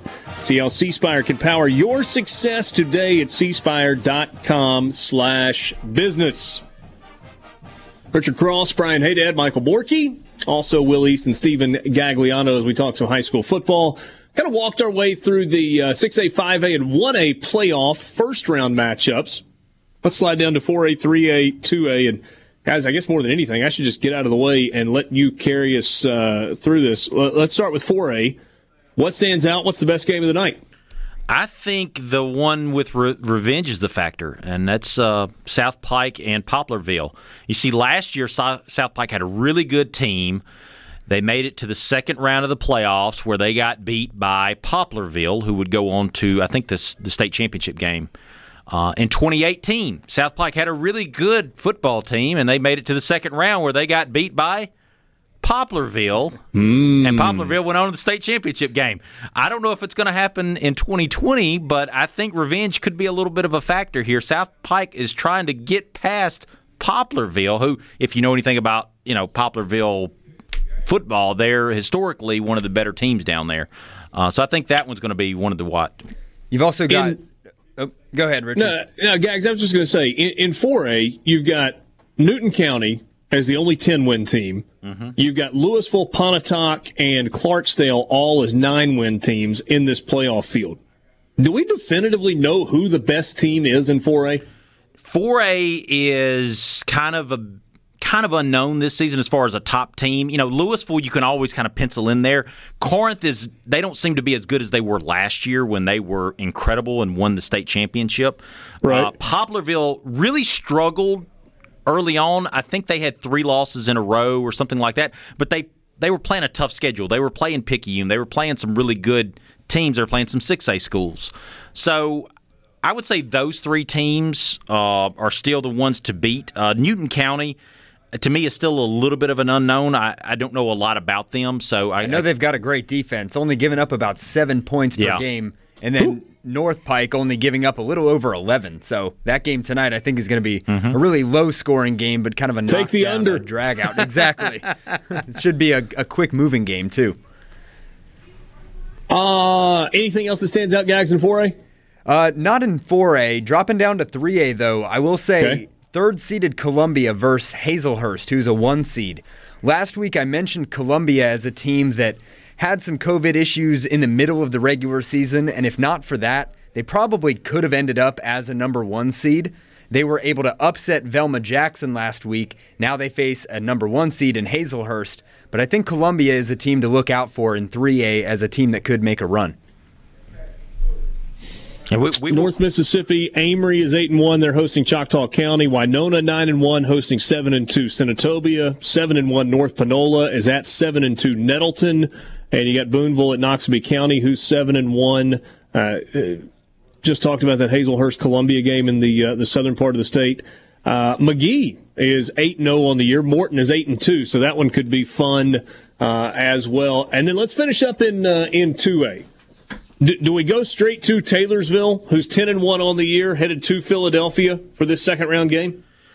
Well, it's, all signs point to Taylorsville, and the fact that Ty Keys has taken that team to a state championship game every single season he's been there. Yeah. And this is his senior year. So, and this is their last year in 2A. They're moving to 1A next year. So, the stars kind of align for them. But there's a game in Wesson, between Union and Wesson tonight.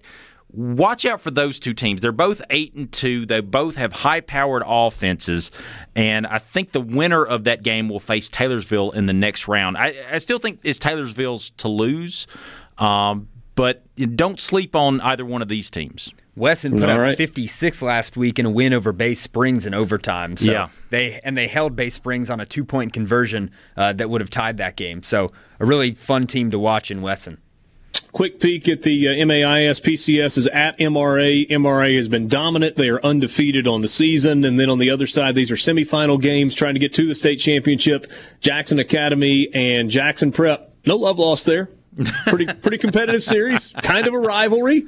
They will hook up for a chance to play in the state championship. Lamar and Leak, Adams Christian and Heritage, and 5A down in 4A. Feels like it's not uncommon to see Winston Academy deep into the playoffs. They're at Riverfield tonight, who's got only one loss. Brookhaven Academy, Wayne Academy. 3A, it's Greenville St. Joe and Carroll Academy, Winona Christian and Greenville Christian. And at 2A, Humphreys and Manchester. Riverdale, which is out of Louisiana, is at Delta. And then in 1A, Tallulah, Louisiana, is at DeSoto, Arkansas.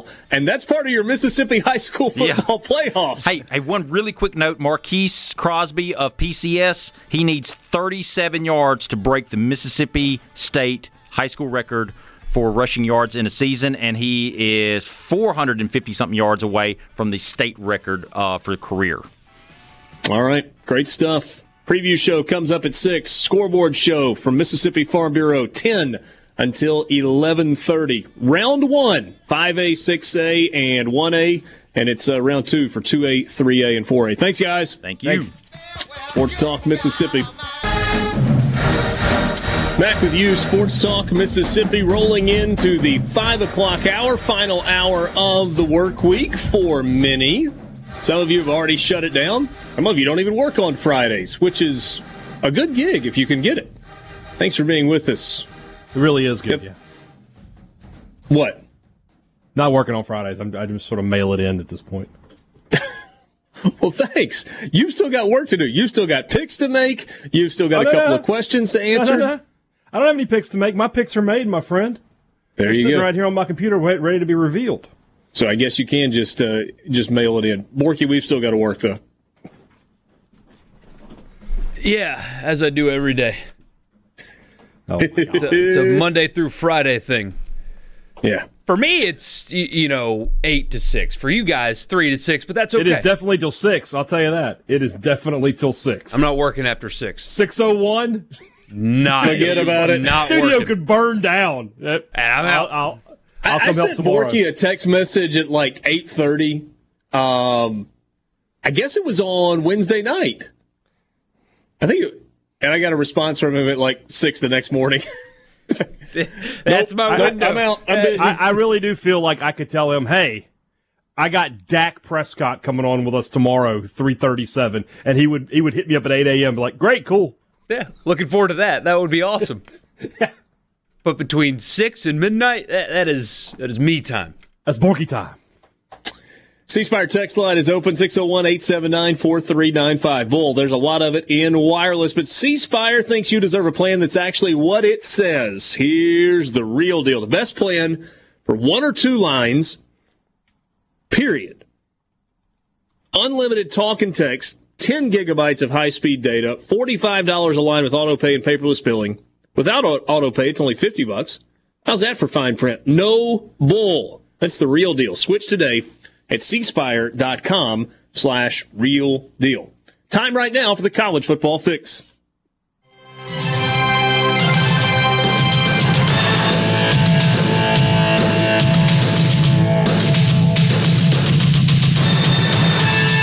College football fix is driven by Ford and your local Mississippi Ford dealers. Log on to buyfordnow.com. You can start your search there, but know that the holiday sales event is going on right now, and that means savings across the entire lineup, whether it's the Expedition or the Explorer, the F-150, the Super Duty, the Ranger, you name it. Check them out at your local Mississippi Ford dealers today. I want to start with a text message. I want to get your reaction to this, guys. This was from John in Greenwood. Came in about an hour ago. He said, I've had enough of the virus, as we all have. We can all agree on that. He says, however, we can't keep postponing games and pushing games back forever. Guess it's time to pull the plug on the college football season, as much as it kills me to say that. John, I could not disagree any more with that. I think you keep plugging. I think you hang on for dear life. And if you have to be flexible, you have to be flexible until you just can't be flexible anymore. But I don't think we've reached the point where we can't be flexible anymore. Maybe I'm wrong. Maybe you disagree. Maybe many of you disagree. Borky, hey, Dad, you guys may disagree with me. But I'm not where John from Greenwood is. I will say that I'm a little concerned. I'm not where I was, that week in August when I thought that everything was about to shut down. But yeah, this feels like it's starting to, become a little tighter. But the SEC's announcement today gives me some hope that they'll find a way to get through this. And they made us not finish the football season until deep into the spring semester. We'll see, how that goes from about maybe late January. We'll see how that goes because you always have some academic casualties here and there, and guys just wanting to move on. But I don't think it's time to shut things down for sure. I've got a question for you. Yeah. Borky, before I ask Kate the question, any thoughts on John's message? I'm with you. I don't think that it is time for that at all. And we've gotten this far, especially. One little bump is just going to cause us to panic and shrivel up and give up. No,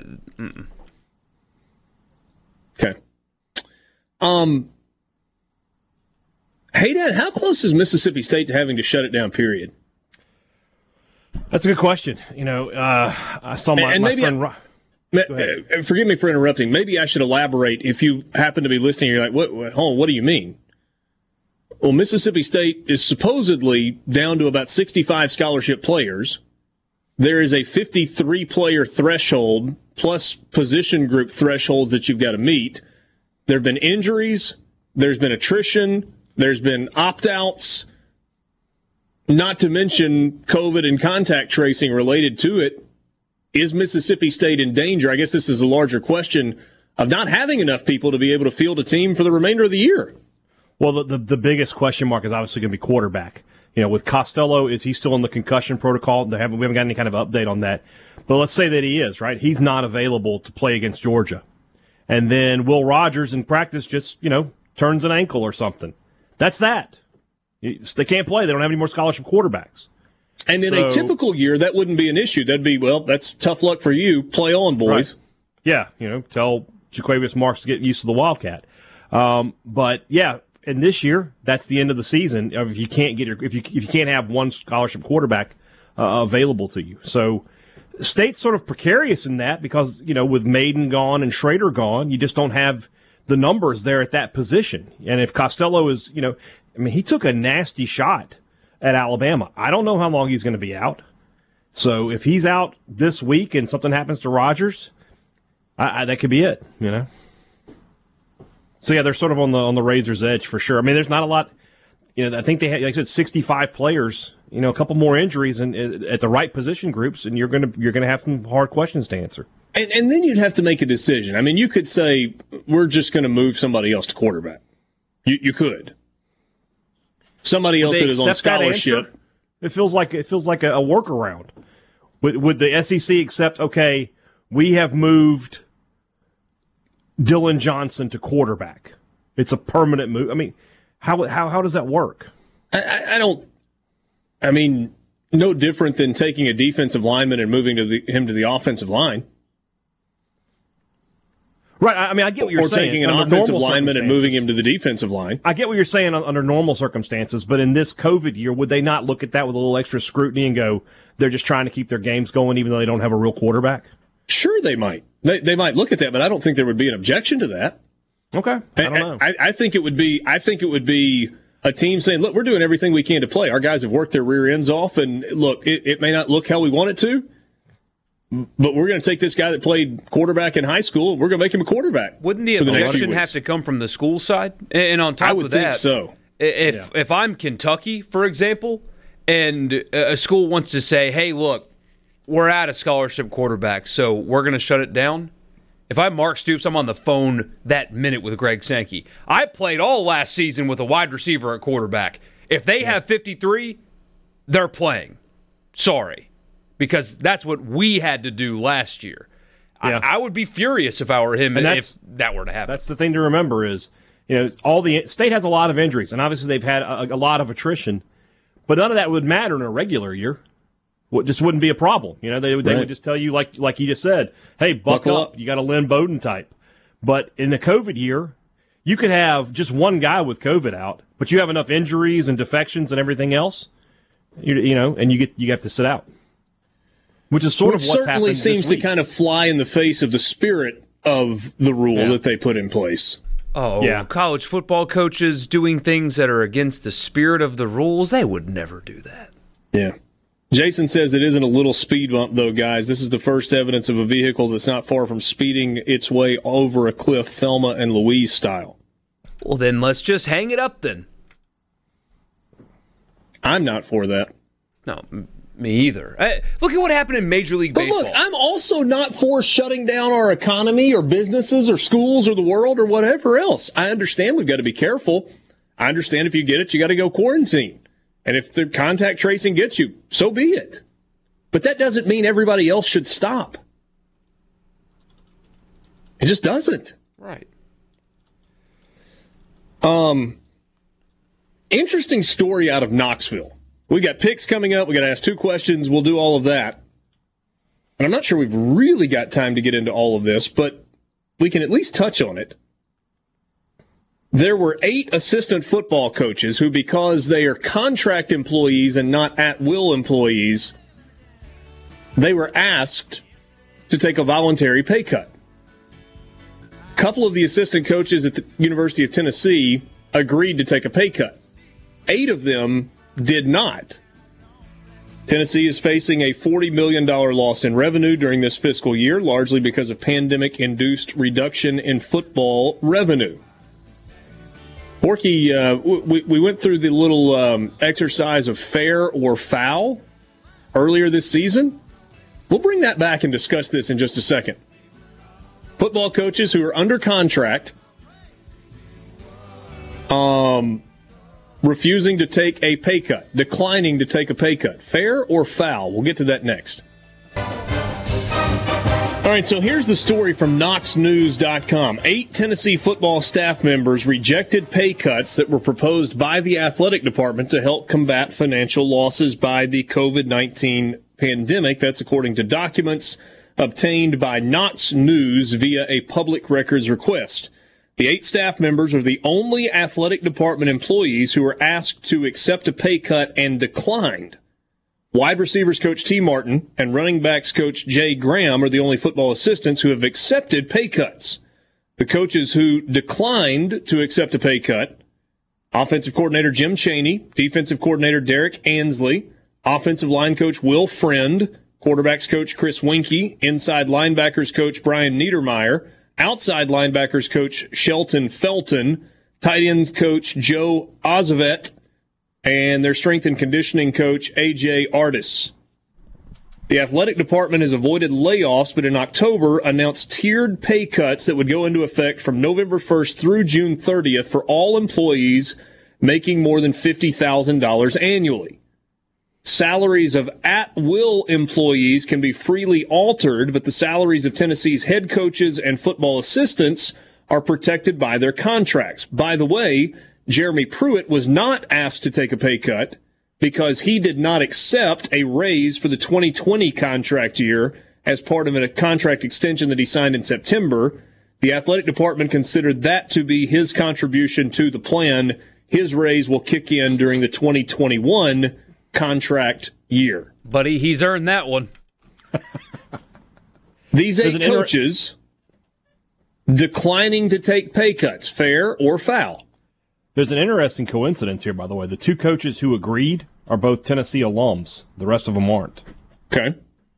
So I say foul. I mean, across college football, people were taking these kind of cuts, man. I mean, you just said the athletic department's going to lose however much money. Why not build up a little?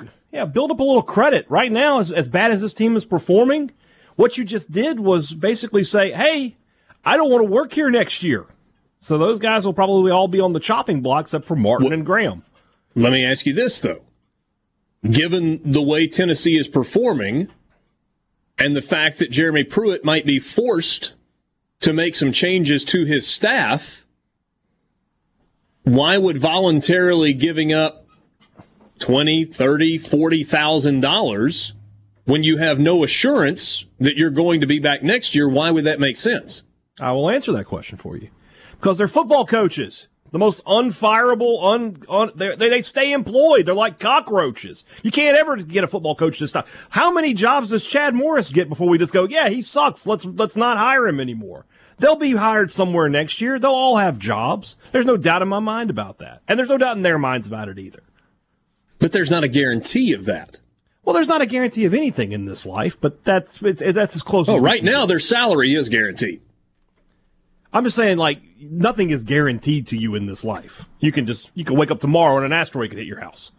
Just saying that as far as things go, Jim Chaney being employed next year is high on the list of things I'm willing to bet on. It's very clear that these are people that think that they will not be retained at Tennessee. At least they think that. They may or may not be, but they think that, which is why they did this. But I could never possibly side with an underperforming, overpaid football coach, especially when everybody else in their department is doing that, including some of their direct colleagues. I think this is bad form. And maybe it's different. I'm not in their shoes, though. I don't make $500,000 a year to call a bad offense and not develop a quarterback. We at times have trouble paying bills because we're human and that's what happens. If I worked for the Tennessee Athletic Department making my exact salary, it would have been cut.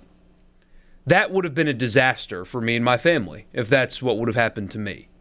So working at a place like that, making the money you do, and performing the way you have, and watching Sally the accountant down the hall, or Jim the social media manager, or Terry the equipment manager taking pay cuts, when you know that they are likely struggling like most people are, and you sit and accept your $500,000 a year salary without making the same sacrifice as your colleagues, I think that's awful.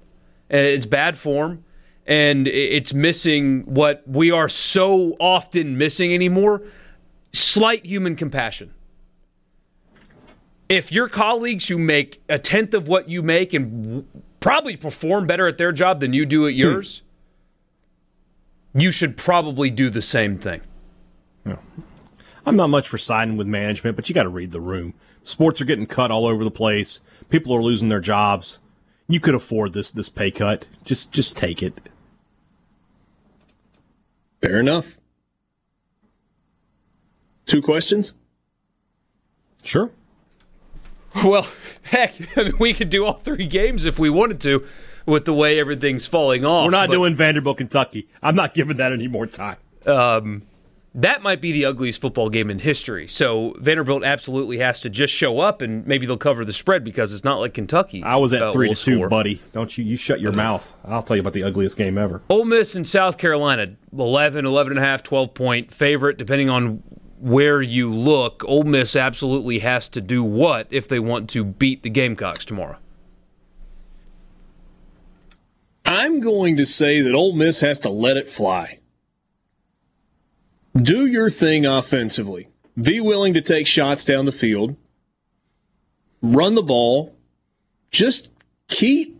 I mean, the offense against Vanderbilt was really, really good, and it was balanced. And Matt Corral played at a really high level, and Elijah Moore played at a really high level.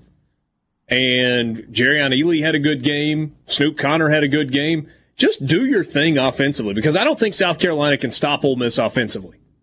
And I don't think they can keep up with Ole Miss if they can't stop Ole Miss offensively. So I say for the Rebels, let it fly. Yeah, dictate the pace was mine. So it's a very similar concept. I think, as Bruce said, South Carolina can't beat you from behind. If you come out early and you have a couple of quick possessions, South Carolina will not be able to come back on you. They just run a very slow, methodical offense that is very unimaginative and a quarterback that's really struggling basically in all phases of the game. So if you control the pace, if the game is played at the tempo that you play it at, and there's no chance South Carolina can compete with you. The problem is if you let South Carolina, maybe they win the toss and they get the ball first and they have an 8-minute-long touchdown drive where they give it to Harris 9-10 times and they just run the football and pound it at you and control the clock, then it gets dicey. So dictating the pace would be the big one for me.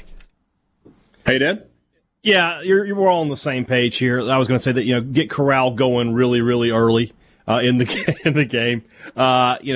If he gets off to a fast start, like you guys said, it's almost impossible for South Carolina to win. If Ole Miss gets over 30 points, they're going to win the football game. They may not win it easily, but they'll certainly win it. Carolina just doesn't have the offense. So, yeah, Corral going early, get him locked in, you go from there.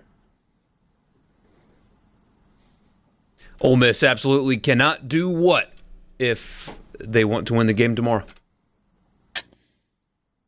This feels like a cop-out answer, but I think it's the deal. They can't turn it over. They can't give extra possessions to an offense that wants to slow it down and cost themselves scoring opportunities. Turnovers have really only been an issue in one game this year for Ole Miss, and it cost them a football game. And it wasn't just turnovers. It was an abundance of turnovers. 7 turnovers against Arkansas.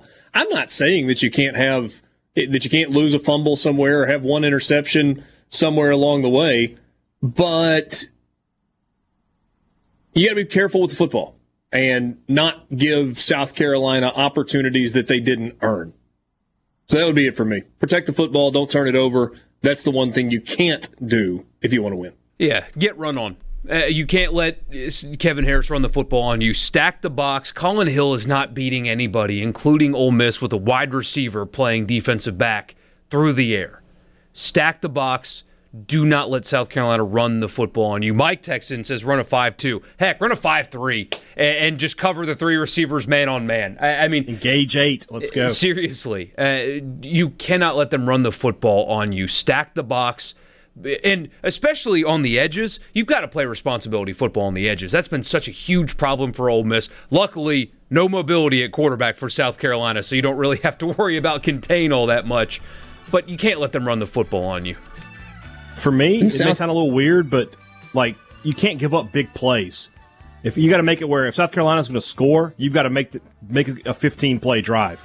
Don't give up the 50, 60-yard chunk plays and let them get going like that. So you've got to make them, stay true to their reputation.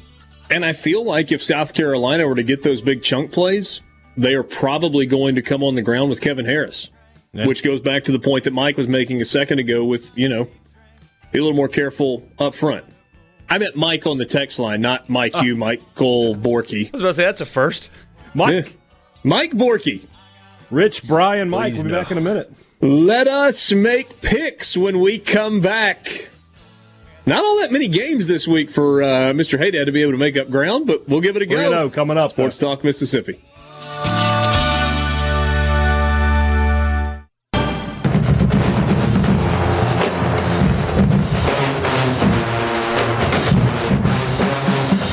Good week all the way around last week. Michael Borky went 4-0 on his picks against the spread.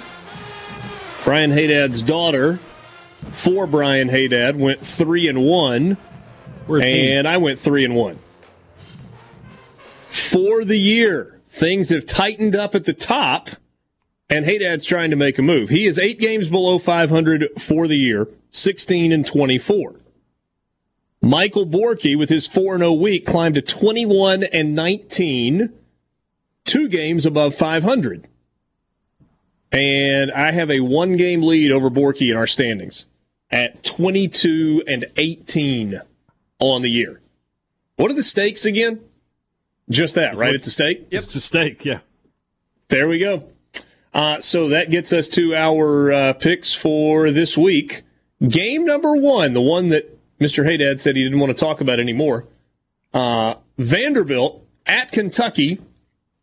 Vanderbilt Commodores are getting 17.5 points in this game. I'm going to kind of ride with Bruce Marshall on this one. And just based on what we've seen from Kentucky's offense, I think Kentucky probably wins the game. But I don't see them winning it by 2.5 touchdowns. So I'll take Vandy in the points, getting 17.5. Borky? And Vanderbilt did a little something last weekend. It's no secret that Mississippi State's defense is much better than a lot of people expected. I think Mississippi State defensively is better than what Vanderbilt's going to see this weekend. And Seals threw the ball around a little bit. They ran the football.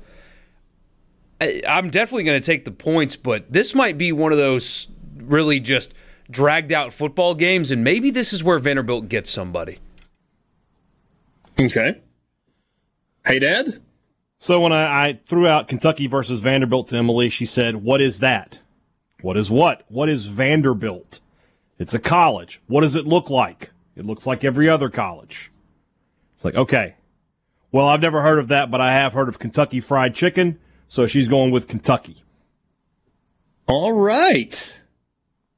Got a little bit of a difference there. I like it. Yeah.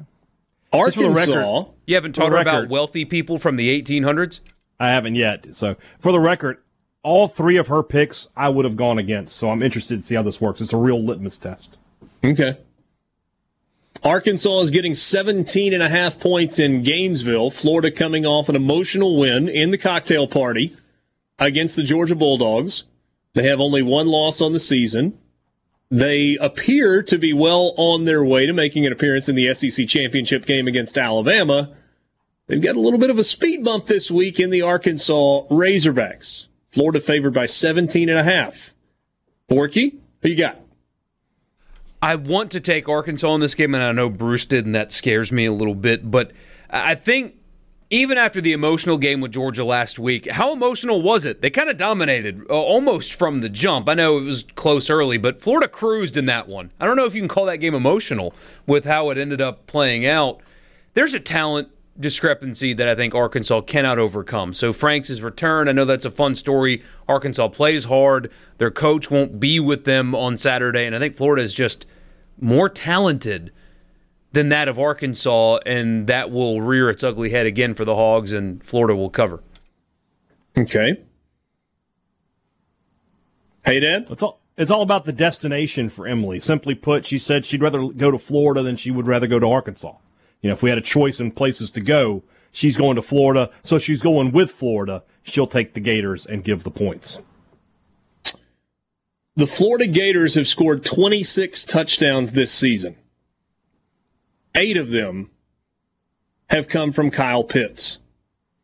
He is the favorite target of quarterback Kyle Trask and has been really, really good this year. Kyle Pitts, 24 catches, 414 yards, 8 touchdowns. Tony's actually got more catches, but he doesn't average nearly as many yards per catch. Now, if we wake up in the morning and Kyle Pitts plays in this game, I will feel as if I have made a dumb choice here. But I don't think that's what we're going to see, and therefore, I'm going to take the Arkansas Razorbacks. I like them getting 17.5 points. They've shown that they're gritty. They're going to play hard. Maybe there's a little bit of a win-one for the Gipper thing. I don't think Florida is as potent offensively without Kyle Pitts, and so I'll take the Razorbacks in the points. And that brings us to Ole Miss and South Carolina. So far, that's Borky and I both took Vanderbilt. Haydad went the other way with Kentucky. Borky and Haydad went with Florida. I've got Arkansas. Team Haydad. Team Haydad. And then we get to Ole Miss and South Carolina. ESPN has this as a 12-point line. Ole Miss favored in the ball game. I just think Ole Miss is better than South Carolina, especially offensively. And I know Bruce had it as a closer game, and he said he liked the under. I don't see that. I see Ole Miss scoring and scoring often, and I'll lay the 12 pretty comfortably in this one. Who wants to go next? Emily's analysis on this one was very succinct and to the point. I don't like Ole Miss. She's taking South Carolina, and she'll take the points. Okay. Fair enough. Well. She's not alone in that assessment, I imagine. At least there's rationale. Yeah. We didn't have rationale from her last week. This week we actually have rationale. Yeah. Well, who needs rationale when you're picking winners? Fair enough. That's the rationale right there. Is they win. I don't like this matchup for Ole Miss with South Carolina's style and their ability to run the football, but man, I watched a lot of that game last week. That looked like a team that quit. And maybe this week, after getting smoked 2 weeks in a row, is a win-one for the Gipper thing at South Carolina. I'm not buying it. That team looked like they quit. They're talking about shuffling quarterbacks, although it sounds like Colin Hill is still going to start there. They're inept and anemic on offense. I don't like the matchup. I think South Carolina is going to run the football pretty well, but one team is still focused and locked in and explosive, and the other team looks like they have quit on their coach. They are not explosive, possibly not locked in either. I'll take the team that wants to be there over the team that seemingly does not. So Michael Borky laying the 12 points and taking Ole Miss. So I've got Vanderbilt, Arkansas, and Ole Miss. Borky's got Vanderbilt, Florida, and Ole Miss. Haydad has Kentucky, Florida, and South Carolina. Mr. Haydad, you and I are opposite on all three picks. You and Emily are opposite on all three picks. We would be on the same picks. I appreciate that your daughter's making the picks, but you're the one giving them on the radio. I'm just saying, Team Haydad. How do I know you're not lying about this? That you just made it up and you're trying to give your daughter credit for this? Very good. When in reality, next week we'll have video evidence, audio evidence. We can play it here on the air. Oh, that'll be good. You should do that, and then we can play. I'll do it. I'll bring her to the studio. I love it. I love it. All right, so we'll see. Any of the top 25 games grab your attention? The slate is awful, man. Awful. It was great. Now it's bad. Yeah, it's But I'll be checking in on Oregon, Washington State now. Now that Bruce put that bug in my ear. I thought Moorhead, his first game last week, they were pretty impressive for Oregon's offense. But now you got me wondering what's going to happen there. And Wisconsin, Michigan is no longer attractive because Michigan's just been awful. I mean, I guess the brand still kind of keep you in, but I'm not as interested in that anymore. Kind of interested to see Wisconsin after not playing for a couple of weeks. Yeah, that's tough. Because Graham Mertz in his debut was outstanding. One top 25 team in action tonight, Cincinnati, is a 28-point favorite at home against East Carolina. You got two other games going on tonight. FAU, FIU on CBS Sports Network. So Florida Atlantic, Florida International. FAU is 3-1. FIU is 0-3. And the Owls are a 9.5-point favorite. Iowa is a 3-point favorite tonight against Minnesota. That game is on FS1 at 6 o'clock. And then the one I mentioned a second ago, ESPN2, East Carolina, Cincinnati. Cincinnati, big favorite, 28-point favorite in that game. So if you're looking for some college football tonight, you've got it. You want to know how, I mean, we already knew this already. And I'm not tooting anybody's horn. I don't like the people at the SEC office most of the time. But you know how the SEC is the king of college football for a couple of reasons. Because one, Big Ten's playing on Friday nights. That's how they're trying to get people to pay attention. They're playing on Friday night now. And the Pac-12 is starting games at 9 a.m. local time. 9 o'clock in the morning just to get people to watch. You know who's not doing that? I think that says a lot. We will wrap up the show with you next. A SuperTalk Mississippi media production.